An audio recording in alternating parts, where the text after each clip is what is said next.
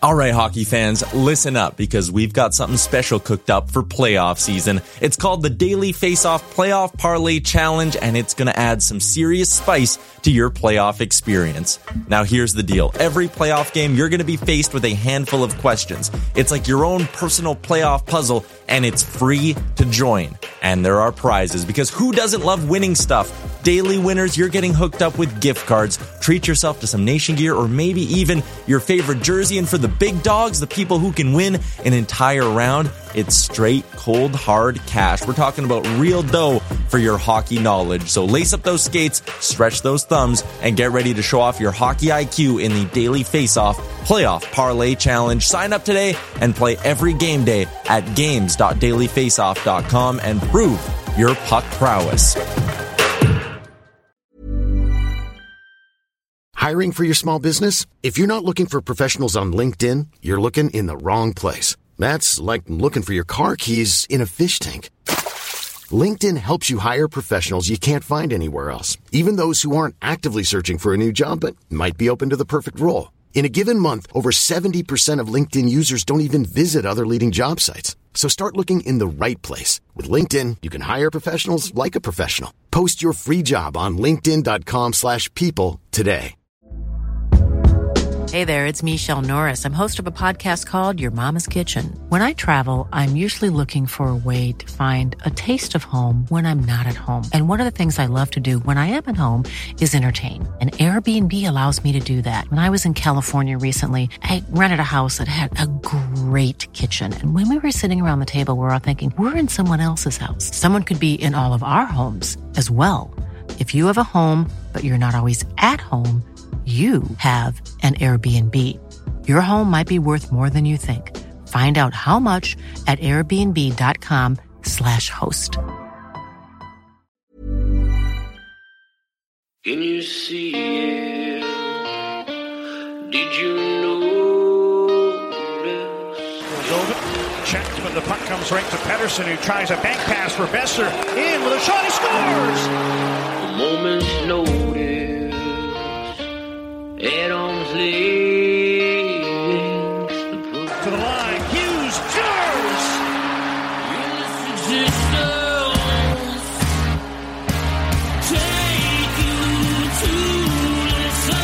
First career NHL goal, Quinn Hughes makes it 1-0. You're listening to Canucks Conversation. Quinn Hughes beat reporter here. I won't cover the Canucks. Yeah. I cover Quinn Hughes and what he's doing to the Canucks. A member of the Nation Network of Podcasts and delivered by DoorDash. Just wave the guy and get Demko involved. I wanted them in Valentine's Day. Wow. We should do a radio show together. Right on. I want to fist bump you right now. Burrow steals, cutting in, shoots, scores! Public display. Is that what you need? They slayed the dragon! Don't waste all the good stuff on the off air. Let's go.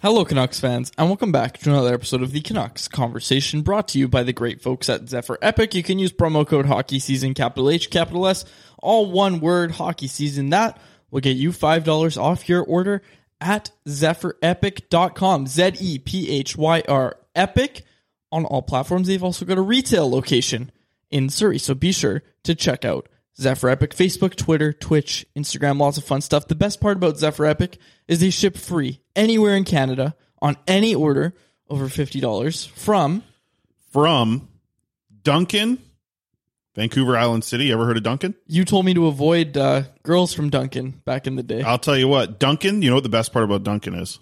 Yeah. When you drive through it. That's what you told me. Yeah. We probably have listeners in Duncan. We do. Nice. I've seen the numbers. But it's fine. They know. From Duncan to Dunnville. Dunnville, Ontario. Population, 12,000. Nice little city there. What's the difference between a town and a city? You ever know this? Well, isn't it just lower population and no Boston pizza? Is there a number that like turns you from a town to a city? I really don't know. People, I used to say, because I used to call everything a city, and then they're like, "Oh no, that's not a city. That's just a town." Anyway, do you know the answer? No, but let me tell you more about Dunnville, South Ontario, very South Ontario. This is going deep. It's cutting down in the deep parts of Ontario. Dunnville is the home of the Mudcast Festival, Quads. You know what the Mudcast Festival entails? No. It's got a parade. It's got a strongman competition. Wow. And fireworks. You seen these strongman competition? I have. You know what's your favorite event? I've watched the sports channels at 2 a.m. Yeah. I've seen paintball. What's your favorite one? Your favorite event at the strongman? Probably the log chopping. I think that's so sick. That's not the same. That's a log competition's a completely different one. No. So what they do is there's 2 of them, and it's like a tag team competition where they have a huge saw and one's holding. Yeah, no, this is that's the lumberjack competitions. Isn't that the same thing? No, the strongman is that's where they lift really heavy things and like do crazy stuff at the strongman. I swear they cut logs. No, the lumberjack's a different one, and the lumberjack's huge up in Squamish. That's like the home of the lumberjack competition. Wow, home of Senny Chivas. I like those too. I like the lumberjack, but no, the strongman competition. My favorite one is they got these barrels. These they look like kegs, I guess, right? Oh, now and I know. Do the okay, keg I remember toss, now. And they toss them over the bar sometimes, like that. Over the back of their heads, one. yeah. That one, and then all the stuff that they do with like picking up semis and dragging them, or like pulling a semi up a hill. Airplanes on runways. Yeah, that stuff's all awesome. Anyways, have you seen the guy on the Guinness Book World Records that like hooked the airplane to his chest and just walked? You're touching your nipples. Are you saying nipples? Yeah. He pulled a airplane by his nipples? Yeah, by his nipples. No, I haven't seen that. Like you said, your 2 a.m. stuff that you're watching is a little bit different than mine. But yeah, Mudcast Festival. I found an answer of what makes a town a city. Okay. So a city is a large urban area with a greater geographical area, higher population density is more developed than a town. Town is an urban area with a larger area than a village, but is smaller than a city. So what the heck? That doesn't tell us So much. it doesn't tell you the number, so you can kind of just decide then. Yeah, like... What's a city, what's a town? Like maybe Ladner's a town. You know? Well, I'm it's thinking in Delta. I'm thinking my island stuff, like Port Alberni has a decent amount of people, but it doesn't feel like a big city. It feels like more of a town because it's pretty spread out as well. So I don't know. So I think Port Alberni's a city. Right. It's but big enough the to be town would be the thing that's 20 minutes north of Port Alberni that nobody's heard of. If you have a WHL team, you're a city. Okay. Right? Yeah, or a I think that's fair. BCHL team? Well, yeah, Salmon Arm's a city. We have listeners in Salmon Arm. We've got quite a few listeners in Salmon Arm. Yeah, we just lost a bunch of Duncans, so hopefully we get more in Salmon Arm. So other stuff about Dunnville. There's a lot. I told you, this is a good city. I was telling you before we got going here. They already got that Mudcast Festival. Also home, born and raised in Dunnville, Pete DeBoer. Wow. The recently fired coach by the Vegas Golden Knights. And here's an NHL player you probably haven't heard of in a while, Nathan Horton. As well from Dunnville, Ontario. So nice little city there. 12,000. I'm going to call that a city. I think like 10,000 should make you a city because 10,000 people is a pretty good amount. Right? What do you think the population of Salmon Arm is? I don't know, but this is everyone's favorite segment here where I stall and talk and you Google something and you use one Take figure. a guess. You think 10,000? Honestly, I have no idea I don't even know where Salmon Arm is. I don't know how many people live there. Arm. Yeah, I know. That's what I said. You said Arn. Whatever. Salmon Arm. I know where that is. Yeah. Yeah. 17,000. No, I don't know. As of 2016, which we've evidently found out at the last consensus. Or census, not consensus. Jeez. What a tire fire this start well, is. and you know what? I heard your energy off the top of the episode, and I was thinking, yeah, this is what happens when we record before 9 in the morning. Look, I even said to you, I said, can I go get an iced coffee from McDonald's? And I said, or would you rather I just come straight to the studio? And you said, I'm here, come to the studio. So I did. This is what you get. All right. Well, I'm still fired up. I had an espresso this morning. Wait till you hear this DoorDash read.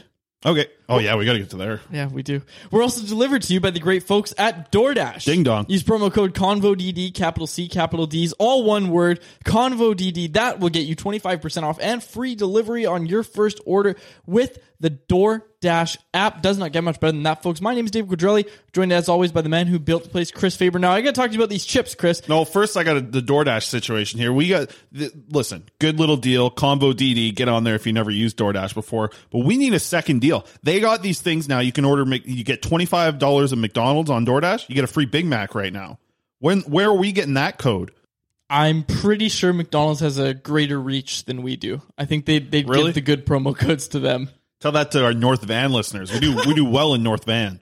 We do extremely well in We North need the Van. $3 deal because you can't get that on the DoorDash app. You got to go in person and get the game day deal. We should have a that's DoorDash game day deal. That's what we should work out for. And next as year. we found out, the game day deal is with the Oilers as well in Edmonton. Oh yeah, Yeah.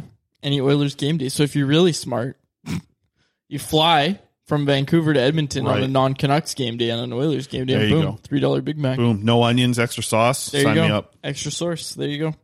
Also, someone reached out. Yep.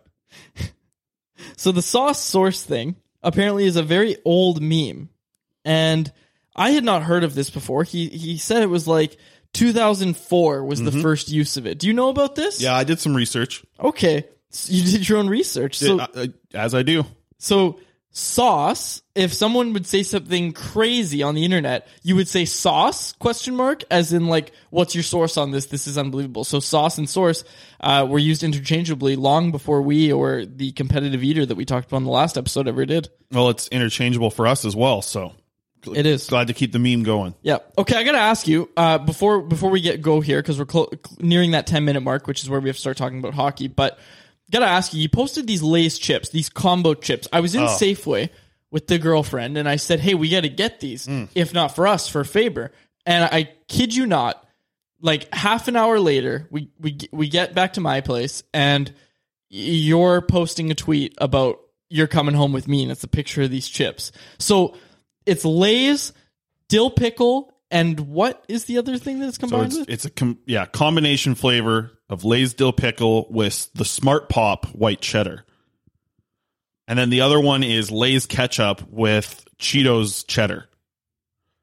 And I'll tell you what, hate to do it, but because I like my Lay's, here's the damn problem. What I was thinking was like, a combination flavor. They're going to have like the amount of regular seasoning, what do you call it? Little, flavors on the chip. They're going to add more. It's going to add more of they're going to add a bunch of white cheddar flavor. What it feels like they did was cut the flavoring in half and add the other half. So you're basically getting what I thought they were was diet chips. They tasted like the stuff that you'd get at one of these health food stores where it's missing a lot of the flavor. It was like a 50-50. So you're getting a little bit of dill pickle and a little bit of white cheddar, but not enough to make a good flavor. Both flavors let me down big time. The ketchup one especially. That one was really bad. The dill pickle white cheddar was all right. If you are going to try these chips, go with the dill pickle and white cheddar one because there's a little bit of flavor. But think about Smart Pop, how much white cheddar flavor there is on these popcorns. They're excellent. I think that's one of the best. I know it's popcorn, but in the snack and chip realm, that's one of the most well seasoned snacks I think you can have. The white cheddar popcorn does an excellent job. And they didn't have any of that going on with these Lay's chips. So just a major letdown. I was so excited when I saw them in the store. I got 3 bags for $9. Shout out to that Walmart deal. But you know what? I'll be 100% honest. I got about 3/4 through the bag of ketchup chips. And I was like, well, these aren't very good. So I looked at my girlfriend. I was like, can I just throw these out and go straight to the dill pickle one? And she's like, if you want. And I was like, hell yeah, I'm an adult. I'm going to throw out this 1/4 bag of chips because it's not very good. And now I have another full bag of chips of this ketchup and cheddar. Really let down. I wanted double the flavor, a good amount of, I don't know the word to say, seasoning on your chips. Am I saying that sounds right? Yeah. I wanted a double amount of seasoning. I just got a regular amount with half and half. It wasn't good. That's it was disgusting. a huge letdown. All right, you spent 2 minutes talking about those chips, but I did want to say, it feels like every time I'm at Safeway, I pick up some gross snack, and then my girlfriend says, "You're not getting that," Yeah. and then I get it anyway, and then I get you a bag too. Yeah, no, I got a bag of Spitz right here too, or Bigs. Bigs, the Taco Bell taco seasoning, Sunflower seeds. Excited for that. Hey, quick shout out as well. Adam Ingram's supposed to join the show. He's got something to do with his university today, so he won't be able to join us on this show, but. I've been watching a lot of clips of this kid. Really like his shot. His shot is definitely a first round talent. There's other parts of his game that probably need to be worked out, but we'll chat with him soon. Maybe on the weekend show, or you might just bank that one for next week, because I think we have a guest already for Friday. Yeah, we've got an exciting guest for Friday. Actually, I think we're banking a couple of prospect interviews. We have an exciting Canucks prospect joining the show as well in the next couple days here. So we're excited for that.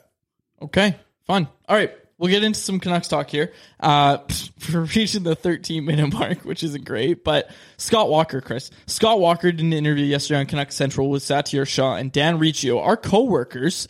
Even though I just show up to that station, look pretty for one weekend at a time, and then go home. But Scott Walker does an interview with these two gentlemen, and he spoke about his decision to leave the Canucks. If you haven't heard already, Scott Walker, who was hired alongside Bruce Boudreau, this is Bruce Boudreau's only hire on the coaching staff, the only member of the coaching staff who was there that wasn't there when Travis Green was still the coach. This is Boudreau's boy. You saw the emotion in Boudreau's voice when Scott Walker took that puck to the head on January 21st against the Florida Panthers, and was out for a bit, struggling with various issues, including vertigo. Obviously landed on the COVID protocol list basically as soon as that happened as well, which was just super unfortunate. Tough couple of days for the guy. Tough couple of days for Scott Walker. But Scott Walker has left the organization. Canucks let go of video coach Kyle Gustafson and Daryl Seward as well. I got to give a quick shout out to Darren Seward as well. He used to be a forklift driver with me out. I thought I got the name wrong. No, you're shouting out forklift drivers? No, well, Darren, he used to always bring, he would bring a 12-pack of donuts every day to work at the mill, and he'd have about 6 of them. I hope he's doing all right. Yeah, thanks for that, man. Darren Seward, good great. dude. Fantastic. So Scott Walker, short tenure with the Canucks this time around. Obviously, he was with the organization from 2015 to 2019 in a player development role, but now out from the organization, back home in Guelph. It's Guelph, right? Yeah, Guelph. All right, whatever. You screwed that up a couple times, but I haven't called you out for it. Whatever. Okay. So he's back home in Guelph. He did talk about how it was a family decision for him to leave the organization. Kind of talked about a few things, including how he didn't have a contract for the first 3 weeks of him working for the Canucks, which was very funny. But eventually he got one. He did get paid.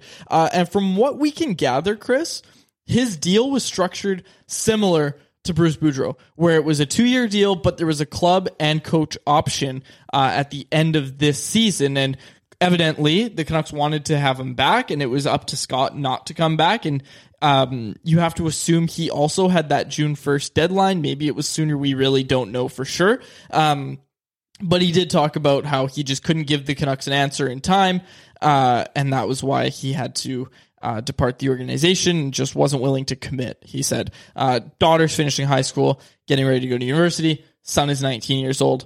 Those are key years you want to be around your kids around those times. Yeah, for sure. I mean, it's his decision to go with it. And I think that's, smart decision for a family, man. He's going to be able to spend some time with his family back out east and set it up. It's too bad. I think things didn't probably go the way that he wanted. You mentioned those few days that he had getting the puck in the head, everything that he had to deal with that on top of having COVID. So I'm not saying that that's the reason why he stopped, but it might have played a part into his making that decision as well. But you bring up the family stuff as well. And I think that it found it interesting. A lot of the people I've heard talked about this. I know that Sat was talking about this on 650 about he doesn't think that this is the end finally for Scott Walker and the Vancouver Canucks. The Canucks really like the hockey mind of Scott Walker apparently, and could be something down the road that he might end up helping with, or maybe he stays on down the road into something with maybe scouting out east or whatever it is. I just, the way that I've kind of heard people talk about this that are in the know seem to think that there is, a good relationship there between the Canucks and Walker, and that you might see him in some form contribute to this organization down the road. Yeah, absolutely. Okay. The last thing I want to say about Scott Walker, this interview. Are you talking about this? Okay, Taj's tweet. Are you going to bring up Taj's tweet here? Because is this really what was said in the interview? I didn't listen to the interview in full, but the tweet from Taj of him being ripping on analytics is wild. The quote you're talking about is Walker said, "I was totally against analytics in hockey. I mean, show me an analytical team that's won the Stanley Cup." Obviously, the Tampa Bay Lightning the last 2 years. And now it's hard to say any team in the league isn't an analytic team because All of them have an analytics I was going to say, department. find me a team that doesn't use any analytics at all, even if it's just like checking out the Tampa's Corsi. heavy on the analytics, Yeah. right? So Tampa's 1-2, looking for their third. Obviously, we'll get to that later. We're going to talk some playoff hockey. But he then said, people would say our analytics weren't great when we were in Vancouver, but we were winning games. You're 9 games over 500, Yen 12 games over 500. That's the only analytics I care about in life. Damn. Maybe this guy's onto something. Gotta tell you. I'm just joking. So obviously that quote, what you call it? Old school reporting? Yeah. Couple wins, that's good enough. Couple wins, that's good enough. All right. So Scott Walker in that comment, and I don't think anybody really knew that he was anti-analytics like that. So that made a few people just say, "Oh, this guy's leaving the organization." All right. All the best to Scott Walker, though, in his future endeavors, for Shout sure. out to Taj just blowing up. Taj with the tweet, getting it out fast. Boy's quick. That boy is quick. Okay, I did a story today, Chris. I wrote a story today. Can Good you for believe you. it? Can you believe it? JT Miller's trade value. I don't know if we spoke about this on the last episode. I don't think we did because the report came out Friday evening. Let's from be honest, Satyar Quads. Shah. Every single episode, there's a little bit of JT Miller trade talk. Yeah, I'm pretty sure. Well, the main it's the thing off is season. the main thing is that Satyar Shah of Sportsnet 650 spoke about the offer that the New York Rangers made at the deadline. This was an offer that I've confirmed this was made sometime in January. So it's a pre-trade deadline offer. It's not like right at the deadline, they're like, we got to make this trade. This was an offer that was extended to the Canucks in January that they said no. From what I can gather, this is the best offer the Canucks got from the Rangers. I'd be speaking out of my rear if I said I knew every trade offer that they got for JT Miller, but this was one that, we confirmed came in January. And again, Sat doesn't need anybody to fact check him, but I thought it'd be good to. So Sat was basically saying the trade was basically Nils Lundqvist, who's a 22-year-old right shot defenseman, smooth skating, undersized a bit at just 5'10", but plays a really good offensive game. Now, I think the reason the Canucks kind of looked at this and said, we're not going to do this is because, A, we could get a similar offer, if not a better one, in the offseason, and B, we don't really love the trade package. We don't love the fact that Nils Lundqvist is the defenseman we're getting back, who, by all means, Nils Lundqvist is a good defenseman. Like, I'm not trying to crap on Nils Lundqvist here. It's just, it's similar to the whole philosophy with JT Miller, and that's he's a great player, but he doesn't fit the Canucks window. When he's looking for an extension, that just doesn't make sense for the Canucks to sign. It makes sense for another team that's maybe going all in, and like Rutherford kind of pointed out in one of the interviews he did, you want those 3 years, the value you get there to maybe offset the final 3 years of a 6-year contract or what have you. So that's something to consider. But anyways, Nils Lundqvist, Philip Hedl, who's, the Rangers' third line center, 22 years old, check forward, does a pretty good job, but doesn't put up a ton of points, right? You have to assume he'd be better than Jason Dickinson now and long term. But anyways, and a first round pick, which would be a mid to late first round pick. And then obviously, Kravtsov, Vitaly Kravtsov, who hasn't played with the Rangers this season. He's stayed in the KHL, so that would be more of a sweetener. But that was the trade package. And the main thing to take from it is that the Rangers were not offering Braden Schneider in the trade. Yeah, that's the big thing, is you need that right D that has a potential to be a top pairing guy with Quinn Hughes. I think that's something that needs to be to me, that's more valuable than the first round pick that you're going to get in the trade to any team that you're going to be dealing with. Like, that's why it makes so much sense to go with, one of these teams like the LA Kings is obviously the good example of having so many right D prospects. And for the Rangers to move, I think it does take Schneider. And to think that that was a deal that was turned down kind of just shows to me how highly valued JT Miller is from Jim Rutherford and Patrick Allvin, who, Patrick Allvin's probably the one making this decision in the end. I know we bring up Rutherford all the time and the way he talked about it, but it's probably the general manager making this decision with help, of course, from the rest of his management group. But to see that they turned down that type of offer, which feels like a good amount of players coming back. You mentioned it, Lundqvist is a pretty highly valued prospect, a guy who definitely has top 4 potential, as well as a player who can get on your roster, a prospect and a first round pick. That's a really good return, it sounds like. To think that was turned down, it is going to be interesting to see how this whole situation plays out. and how much better a deal that actually gets done is for the Vancouver Canucks, because that deal sounds like, I'm not saying I would do that deal in a second, because I do think that you mentioned it, like the player that you want to get back, in my eyes, is the guy who's going to play with Quinn Hughes for the rest of Quinn Hughes' contract and hopefully longer.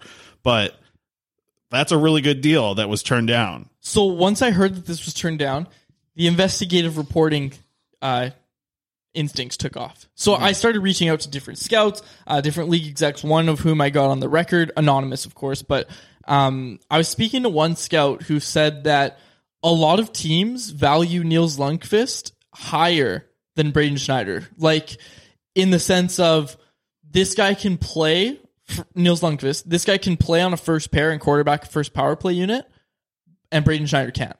And that's the way people kind of value it. And they say Braden Schneider's probably a 3-4, Lundkvist is probably a 2-3. Now, I think the reason that the Canucks aren't looking at that and saying, we got to get this guy, is, okay, well, we have a first power play quarterback, right? Like, they have that quarterback. Oliver Ekman-Larsson's probably not going anywhere for a long time, but Braden Schneider, that's a guy who can go play with Quinn Hughes. And I think that's kind of how the Canucks are looking at it, is they're saying, okay, maybe he's, to other teams, he's a top 4, but Luke Schen's a 6-7 to most teams, and he's playing on your top pair with Quinn Hughes. So I think the Canucks are hoping for something similar with Braden Schneider. Again, bigger defenseman, Saskatchewan boy. Quinn Hughes has had success with Saskatchewan boys. So Braden Schneider is apparently the target that the Canucks really want. So when I heard that they turned this down, not only did I reach out to that scout, the league executive that I reached out to, who obviously remained anonymous, not affiliated with the Canucks, I wanted to mention, because that would be very funny if I just reached out to Jim Rutherford. I was like, Jim, you want to go anonymous and tell me what you do? Yeah, I didn't get any DMs the other week when I asked for Alvin to DM me. For Alvin to DM you? Nothing. Okay, so not affiliated with the Canucks said, getting a potential top pairing defenseman is the key to getting a fair return. A mid-round first could be a bust, and Hedl is an okay piece, but not great. Schneider, Hedl, and a first is probably what's necessary, and I think even adding a second-round pick is required. Miller is one of the top players in the game. It has to be a haul, and even if it is, the Canucks still may lose the trade. And that last part, Chris, the fact that even if it's a haul, the Canucks still may lose the trade, I think that's what's giving a lot of fans pause, right? Because when you say, okay, let's look at that first package, which you called a great deal, you're bringing in Nils Lundkvist, you're bringing in Philip Hedl, and you're bringing in a first. You have to hope your scouting department finds you a good prospect with that first-round pick. And remember, it's a mid to late first-round pick, so it's not going to be great for sure. You got to make sure that you draft well when you have that pick.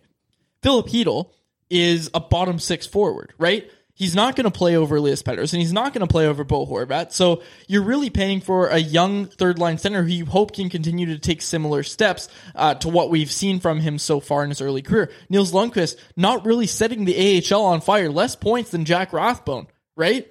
So if that's what you're trading for, all of a sudden it's looking risky because you're trading a 99-point forward for all that. It's not a horrible return. It's not a return that I think the Canucks should be scoffing at, which I don't think they were, to be clear. I think they actually might accept a similar offer in the offseason. But ultimately, it was one that at the trade deadline or around the trade deadline in January, when the Canucks were going on this heater and winning games out of nowhere and making the late postseason push seemingly out of nowhere, they weren't going to trade their leading scorer for that. But in the offseason, maybe things are different. I think ultimately the Canucks are hoping for a bigger package in the offseason. And it's also going to depend, that first round pick that's going to be at this year's draft for the Rangers, if the Rangers end up winning this series, they don't have their first round pick at this draft, which would be interesting to see what the Canucks might want to value a 2023 draft pick, and maybe that's something that they're interested in. But then at the same time, do the Rangers want to give up back-to-back years first round picks also? So like there is an interesting situation. If Carolina ends up winning, then the Rangers end up keeping that first round pick because they don't have to trade it off to Winnipeg in the Kopp deal. Because the part of it is like Andrew Kopp needs to play 50% of the games. He's played like every game for the Rangers, maybe missed one, but anyways, he's played way more than 50% of the games. They just need to win 2 series. And then they end up having to give up or not give up the first round pick if they end up losing. So that's kind of what you kind of hope. And then that first round pick could definitely be in play for a guy like JT Miller and be the piece that kind of rounds out what the Canucks want. And ultimately it sounds like Braden Schneider is the guy that brings up, because like you mentioned it with, looking at Nils Lundkvist, like his highest potential, the highest potential he could get is like a top pairing guy who fits with a good defensive guy and plays on a top pairing. That's like the highest potential. But the Canucks that wouldn't fit well with the Canucks because you can't bring him into play with Quinn Hughes on your top pairing. Like the way that he would be able to hit the top of his potential would be like being OEL's partner moving forward, which, maybe isn't the worst thing if the Canucks can move on from Tyler Myers and move into like a better position player to play with Quinn Hughes that isn't Luke Schenn, like another type of upgraded version of Luke Schenn to be with Quinn Hughes. So like that could be something that works down the road for the Canucks. Like Lundqvist might be a nice fit on a pairing with OEL. Like that could really work out actually, but it would be interesting to see what the deal ends up looking like with Schneider included. How much less is it and how much the Canucks just valued that type of player? Like, is it all about getting Quinn Hughes' partner? Is that what this trade for JT Miller is all going to be about? Because that should be the big piece. But is it that important to think that you're getting less value just to get that type of player? That's a really good point. Elliot Friedman went on Donnie and Dolly and talked about JT Miller a bit. We have the clip from our friends at Donnie and Dolly. Do you think they refer to us as their friends? Like, are we friends with Don Taylor and Rick Dollywall? I don't know. They call you Squadrelli all the time. Yeah, Dollywall can't get my name right, so I guess that answers that. I think we're friends with them, yeah. I think we're friends. I text with Dollywall often. I text with Dollywall. I text with Taylor sometimes, but it's mostly about food in North Burnaby. Yeah, no, I talked to Donnie on Monday. Which, by the way, growing up, watching Don Taylor on TV, that's so cool that I get to do that. It's like kind of a trip. Very underrated part of my job is getting to be kind of friends with Don Taylor. Yeah, well, we haven't decided if we're friends or not. They're friends of ours. We'll ask them. Yeah, next time they're on the show, we'll ask This is a friend of ours. Yeah. All right, let's get to the Elliot Friedman clip. This is what he had to say about the Miller extension and how it's going to be a tough thing to do for the Vancouver Canucks. Elliot, pretty quiet with the Canucks, but they do got to do Besser. They got to do, Miller's going to be a big one this summer. Are you hearing anything out of Vancouver right now? It's quiet. I think that they've been trying to do some preliminary negotiations. Like I don't get the sense that there's anything close or anything like that, but I do think they've been talking to all their people about, what they're looking at and what they're potentially thinking about here. Like one team, you take a look at a team like Florida, for example, and the way they lost, does it change what they think they need? Right. And I think that's the other thing that Vancouver's kind of been waiting for here is, and it's some other teams too, is that when a team loses the way Florida just did, or a team loses the way Toronto did, do you sit there and say, we need to change our group and we need to do some specific things? Mm-hmm. So I think that's going to be a factor. I think the Miller extension is going to be a tough thing to do. I also wonder about, in New Jersey. New Jersey is a team that I have often felt will be interesting to watch this summer because I do think they want to take a step, and they've been a team that's talked with the Canucks before. But I think as more of these teams go out, I think that you're going to see some enhanced conversations about what the Canucks are going to do and what their direction is going to be. Really interesting stuff from Elliot Friedman there. Kind of points to the idea of Miller's value being higher in the offseason, right? Like teams get a chance to kind of evaluate everything. They get a chance to see what went wrong for them in the playoffs. I know Taj every time, and we keep mentioning him. Big episode. Guys got to start sponsoring the show. But, every time a team's eliminated, Taj is tweeting out that they made a mistake by not trading for JT Miller. And while that's a joke, obviously, it's true to some extent that a lot of teams are going to look at it and say, oh boy, what if we had JT Miller? That's super interesting to think about. Well, Florida was a team there that Friedman mentioned, and that could be really interesting, right? Like, do they want to make big changes after getting swept? Because listen, you finish the season as the best team in the NHL and then get swept in the second round.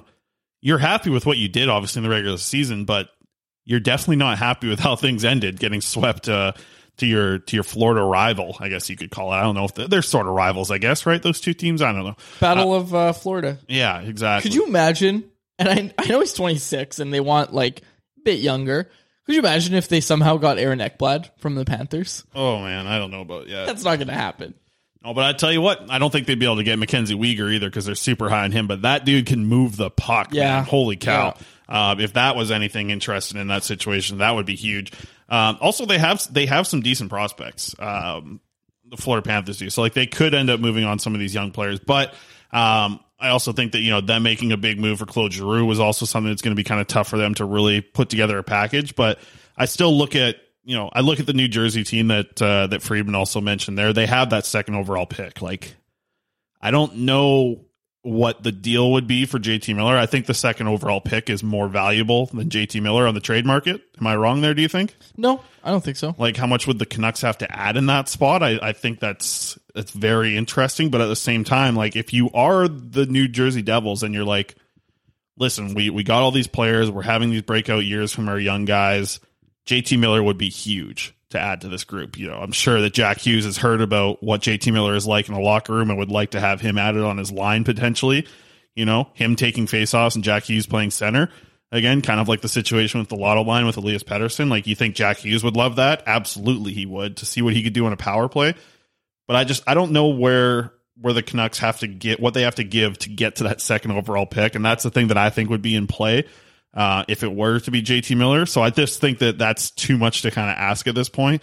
But I still think the two front runners, like, it's got to be the Rangers. And I still think that the overall prospect pool and assets that the LA Kings have, I don't think that their playoff loss is going to affect the team as much as like it will with the Florida Panthers. But I do think that the LA Kings have to look at what they just did this past year and think, hey, maybe we do have a chance to kind of make pushes, little pushes, not like a huge push and really blow up everything, but they have enough to be able to make a push for JT Miller and still have a good prospect pool and know that they still have players coming back. I know they have Kapari's a really good example of a guy who fits right into the roster.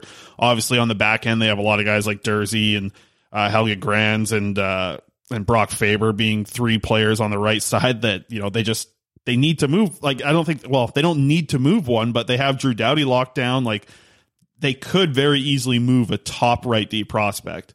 They also have some extra draft picks as well. Like, the Kings make so much sense to me, but the Rangers seem to be the team that we hear about the most. So it'll be interesting to see what happens here with JT Miller. And I'm kind of with, I think a lot of people are with what Friedman said. It's just so complicated and tough for the Vancouver Canucks to find an extension that works, for the years and the money for JT Miller. It's going to be so hard you don't know the Canucks' future really, with just not being able to add all these assets that you could get from JT Miller, that it makes it so difficult to fully invest in this guy. Cause I don't know what the Canucks are going to be like next year.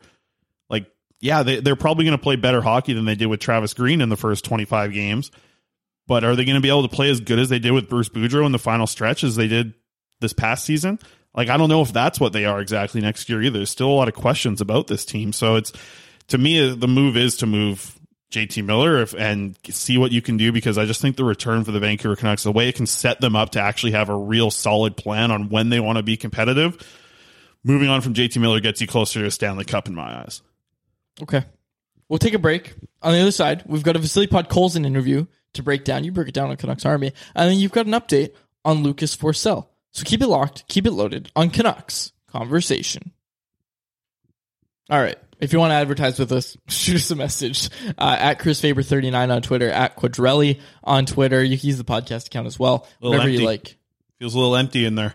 Feels a little empty in that break, doesn't it? Working on some stuff. Yeah. We've got a poll question, which we'll get to in a second here. But first, Chris, I want to talk about this Vasily Podkolzin interview that you broke down for Canucks Army. Podkolzin spoke with Russian sports website Sport24, and he had a few things to say about his time in the NHL. Talked about how he's going to go live in Moscow for a bit, visit his family, and then they're going to him and his wife Sasha are going to go to St. Petersburg, which is where they live during the off season. So they're going to go together. He spoke about his NHL season and kind of how the wheels fell off toward the end, which is very funny because we all talked about how great he was toward the end of the season, right? And he spoke about how he got really tired in the offseason, and some of the advice he got from his Canucks teammates was that he shouldn't be ramping it up until about August, right? And he was saying that he was doing it in July. You remember, this kid played a lot of hockey before he came to the Canucks, right? So you have to keep that in mind as well. Podkolzin saying that instead of starting in mid-July, he's going to start in mid-August to get on the ice and really ramp things up. So good to see for Vasily Podkolzin that he's learned something in his rookie season. Yeah, I think he learned a lot. Just kind of hearing from the quotes here, it's so good to hear like Podkolzin give these long answers, because like he gave a really good interview at the end of the season for sure, and that was something that he was kind of surprised about as well, and talked about in the interview that he did, was like he didn't think he'd be doing an interview in English, but because of a lot of support and everybody kind of egging him on to speak more English and try and do it, even if he was screwing up, it was cool to hear how he brought up Quinn Hughes like multiple times, and obviously like we'll bring up the funny quote of like Quinn Hughes took him to the movie Dune, which is like a pretty confusing movie in its own, and the fact that they like, he said he didn't understand anything for 2.5 hours there, and then Quinn came out and was like, oh, I didn't understand very much from there either. So that was kind of a funny tweet that I had the other day, tweeting out the quote of that. But it was interesting. Like the quote that he had was like, over the course of the season, I've grown as a hockey player and as a person. Living 8.5 months in another country where everything was new for me is helpful. I'm happy with that. And in hockey terms, it could have been better, but I talked a lot with the coach, with the management, and with the guys. Everyone says, just keep working and it's going to be okay. You have everything you need to be a good player in this league. And I live with that thought, he said. Really cool quote. And this was something we've brought up before, but he brought up again when he met Alex Ovechkin, that Ovechkin said, listen to Bruce. He's a good coach, and he'll get you where you want to go if you listen to him. Yeah. And Podkolzin talked about that being a big reason why he trusts Bruce Boudreau so much. And, you know, when Podkolzin was papered down to Abbotsford, or was told he was going to be papered down to Abbotsford, he kind of freaked out a little bit. He wasn't too happy about that, but Bruce talked him through it. Bruce explained why this is custom. This is a good thing for him. And Podkolzin was on board by the end of it. So Bruce Boudreau has been a fantastic coach for Vasily Podkolzin to have. Vasily Podkolzin, you can tell by these quotes. Again, full stories on CanucksArmy.com. You can tell by these quotes that, you know, Vasily Podkolzin has a lot of respect for Bruce Boudreau as a coach. Oh, absolutely. And I think that comes from, listen, Podkolzin grew up watching Alexander Ovechkin be one of the guys that he was obviously super impressed with, right? And like, there's a player that he obviously looked up to, saw him come over to the NHL and have a lot of success. He had a lot of that success under Bruce Boudreau. So Podkolzin is going to listen to Boudreau probably just from knowing that, and then to get the kind of stamp of approval when he met Alexander Ovechkin, that's huge as well. So I think that it's all good news moving forward here with Podkolzin. Obviously, the offseason is going to be a good time for him to get back with his family, see everybody, and then come back. I know he also spoke about working on getting some visas for his family to be able to come visit, and he said how nice that would be if, you know, his wife, her family, and his family, they can all come and visit them in Vancouver down the road as well. So good stuff there, and I like the confidence from the kid too. He talked about it, and he said maybe this is going to sound arrogant, but I didn't think I was I didn't go in with the idea that I could be sent down to the AHL. Like, he came here to play in the NHL. He did that all season long, and overall, like, the season, you have to look at it from Vasily Podkolzin, it was excellent, right? He ends up finishing with 14 goals. I think, was it 12 of them at even strength? Yeah. Like, he ends up putting up a lot, 23 points, 23 of his 26 points are at even strength, and to think that he's going to get an even bigger opportunity next year to be actually on some special teams units, whether that's penalty kill or power play. I know the penalty kill is not going to add a ton to his point totals, but you'd have to think that he's going to develop into a guy who can add on both of those special teams units. I think he was already at the point where I thought he was going to come in and get an opportunity on the PK before he did on the power play, but he was a guy that got some power play time, and I think that's going to be huge next year. Where do you think he is next year? Like, in the lineup, is he a top 6 player on day one? Yeah. Day one, you think? Well, hang on a sec. Are the Canucks trading JT Miller, Chris? Are they going to sign a free agent? There's a lot of things that could happen this offseason with this team, Chris. But if I'm looking at the Canucks roster right now, I'm saying Vasily Podkolzin is pushing hard for a top 6 spot. You have to remember Tanner Pearson's still there, and Tanner Pearson played well this season, right? You have to remember that. And the Canucks have a lot of depth. Are they running 3 centers? Do they keep Elias Pettersson at the wing? On Horvat's wing, rather, I should say, to start next season. Is that what you're looking at? Because there's a lot of question marks with this team, Chris, and there's still a lot of things that have to be solved in the offseason, so I don't want to give a prediction right now. If you're asking me, do I think Vasily Podkolzin is capable of playing in an NHL top 6 next season? The answer is yes. Yeah, I think so too. I think he's a nice fit with Pettersson, man. I really do. Like, having Podkolzin still grow, still learn that he can be more physical than he was. And at times you saw him like really be engaged in games. And I know he spoke about that in the interview as well, was like the 17 games that he didn't score a goal or the 10 games that he went without a point. It's hard. Like, it's tough. It's something that obviously you don't want to do, but that's when he leans on the things that I think he's best at. Like, I think he's best at when he's forechecking hard, when he's defending in the neutral zone and just playing good defensively. And those are the things that he needed to work on at the NHL level. And I thought he took big steps that direction. And even when you're slumping, like he said, like, it was things that everyone kept telling him, just keep working at the defensive things and then the offense will come. And obviously it did. And there was, even a stretch of games, if you remember, he had 6 points in 3 games, right? Like, that's a good step in the right direction for a kid who was in his rookie season. And he didn't play top 6 minutes all year long. You look at the stats and it's not like the most impressive rookie year. I know I've seen Toronto people in my mentions whining about it, saying, oh, our rookie got 63 points. It's okay. Yeah, well, your rookie looks like he's about to retire in like 3 years. I am 12. Got a long season ahead of us. A long career ahead of him for Vasily Podkolzin. Michael Bunting, not so much. But Michael Bunting's got 4 more years till he starts getting back pain when he wakes up. Yeah, Michael Bunting just had his prime year. He's about to go downhill from here. Podkolzin's obviously going to get a big step in the right direction next year. I think when he plays with more guys in the top 6 consistently, which I do see happening next year too, like, it's going to be great. And I think getting that first year away from him is good. And you have some guys that you can trust to play depth on the wing, whether it be Nils Höglander, potentially Tanner Pearson next year. Like, I think there is totally a spot for him to hop into the top 6 next year. And I think that should be the expectation out of camp. And it's a very different expectation now for Vasily Podkolzin than it was this year. Because coming into camp, there were still some people, on Canucks Twitter wondering if he needs to go to the AHL to start. Like, a lot of people. There was I wouldn't say the majority, but there was a lot of people voicing their opinions that maybe he should be in the AHL to start. Clearly, he proved that he didn't need that. And next year, like, he comes in and now there's nothing for him to prove. There's no worry in his mind about being potentially sent down to the AHL. Because I know that that's something that he mentioned in the article as well, was that, a lot of Russian players worry about that when they come over here and say they don't want to go to the AHL. It's literally like, I know it's strange to say, and with everything going on in Russia, it's hard to say, but life in the KHL is probably better than it is in the AHL. You've got a ton more money, obviously, invested into you in certain situations, travel and everything. Like, in traditional times, of course. Like what I'm saying is just, it's obviously right now it's a lot different, but that's the thing that he was worried about, and that worry shouldn't cross his mind at all next season when he comes into camp and he knows. Now it's like, well, who's he playing with now? That's his question. Is it going to be JT Miller? Is it going to be Elias Pettersson? Is it going to be Bo Horvat? It's not, am I going to be a Vancouver Canuck or an Abbotsford Canuck? It's which center am I playing with in the top 9? Yeah. It's interesting because when we look at it, like I said, I think Vasily Podkolzin's capable of playing top 6 minutes, but there's also a lot of guys in that lineup that are capable of playing top 6 minutes, and I think that's the main thing that we need to consider. Okay, Lucas Forsell. Close us out with a prospect update, Chris. Yeah, chatted with Lucas Forsell just yesterday, actually. Love chatting with this kid, first of all. Like, I love chatting with Lucas Forsell. I think he's an awesome, he's a funny kid. Like, I asked him about, I was like, so what happened in the SHL when you scored those 3 goals in 3 games? As an 18-year-old, that doesn't happen very often. And he joked, and he was just like, he's like, I think it was something that I was eating for those that week there. He's like, I was eating really good for that week, and it just happened to score 3 goals. And then he was joking, and he said something after about it, which you'll see in the article. But he was around the SHL team as they went on a run all the way to the SHL playoff championships. That's his team. Why am I forgetting the name here?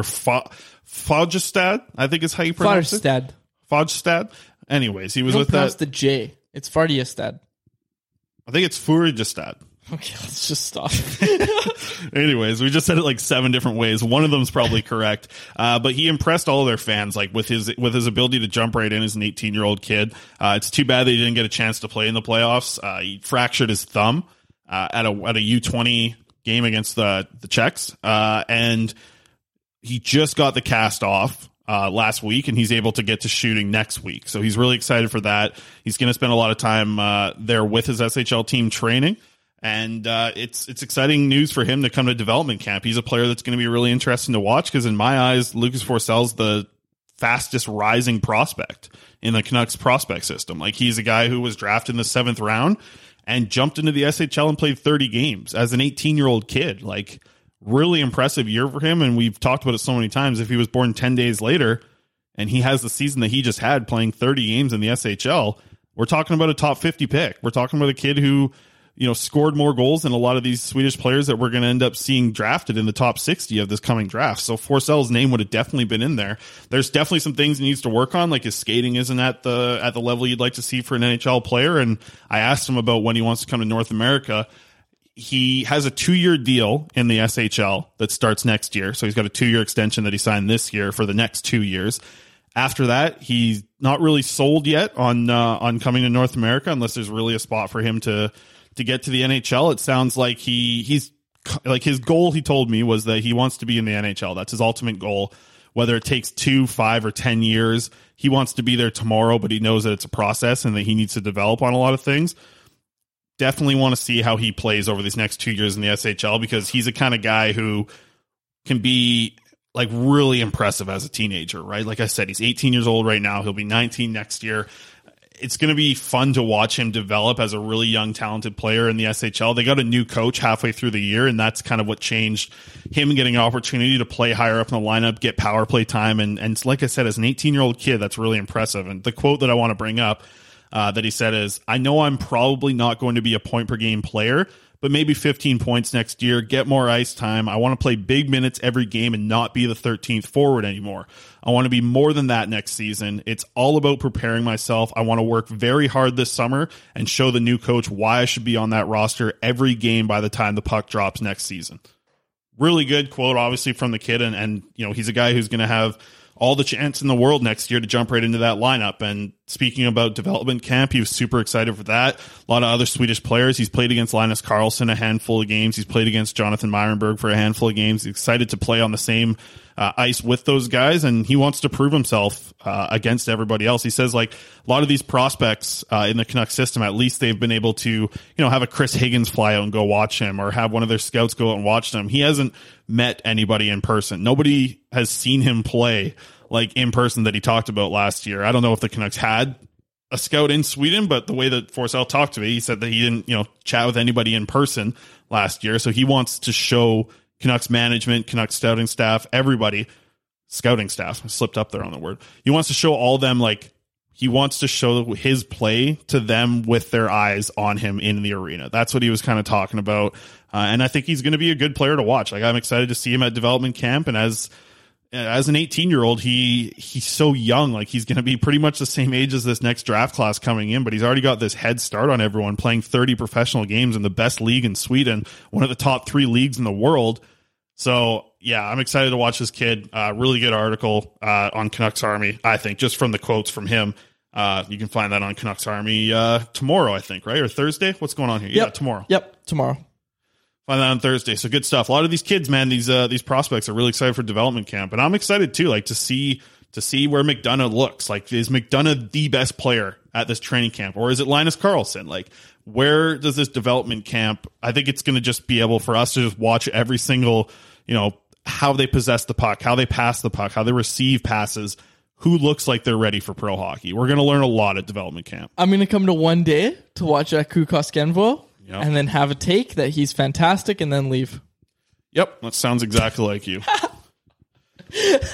Okay. And that's right after the draft too. So, like, let's not forget that the Canucks drafted whoever they draft, they're all going to be there too. Yep. So that's really exciting news for Canucks fans. Like, development camp's going to be a blast out there at UBC. Yeah, and we're excited for our coverage. Not to toot our own horn too much, but we're excited for our coverage this offseason and beyond. So go read Canucks Army, folks. Yeah, I got even more draft stuff. I was up late last night watching a lot of the Finnish J20 League. I was watching your goalie a little bit last night. Yeah, you haven't. Yeah, I can't remember his name. Yeah, I know. I was watching your goalie last night. Like, you found a tall Finnish guy with a bad save percentage and said this is Claude's guy. And you're probably right. So we'll see. Does he have good length? He's got length. I was watching him last night. Yeah, like that knee's flush to the ice when he drops down. Yes, he's flushing a bunch of stuff. He's a good goaltending prospect there out of Finland. He's got 700 save percentage in the Liga when he got called up. So he's your guy. Yeah. Okay. Give me that name. 771. Find me that name. All right. We'll close it out there. For my co-host, Chris Faber, my name is David Quadrelli. Thank you so much for listening to another episode of episode 265. Yeah, and by the way, we got some fun interviews in the next few shows here. I think we should be able to... We're going to have some fun on 266. Yes, we are going to have some fun on 266. That'll be a good episode, as well as, like I said, we have a Canucks prospect joining the show. Very excited for that one. pretty big name prospect, I'd have to say. And it's a good one to get here on the show, as well as Adam Ingram's going to join us as well. Projected to be a top 45, top 50 pick. Really liked his shot. Man, watching his shot, it reminded me of like the way that Naslund kicked his left leg back when he shot. Like it just I'm not saying that he's going to become Marcus Naslund, but just I haven't seen that like real leg kick behind a strong wrist shot in a while that reminded me of my favorite Canuck of all time, Marcus Naslund. Okay. For my co-host Chris Faber, my name is David Quadrelli. Thank you so much for listening to another episode of the Canucks Conversation. Thanks for listening to Canucks Conversation, delivered by DoorDash. Hit the subscribe button to never miss an episode. How about keep it to a thank you, Jim?